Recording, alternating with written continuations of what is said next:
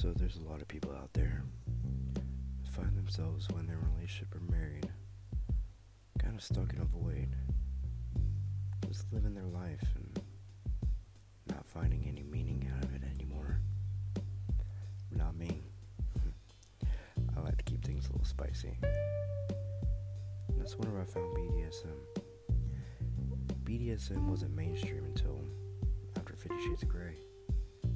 But 50 Shades of Grey got a lot of it wrong, because it's Hollywood.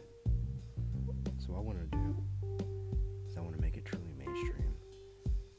I want to educate and communicate with you guys about it, because that is two most important things about BDSM, that and trust. So let's go on a journey. Let's learn some things from each other.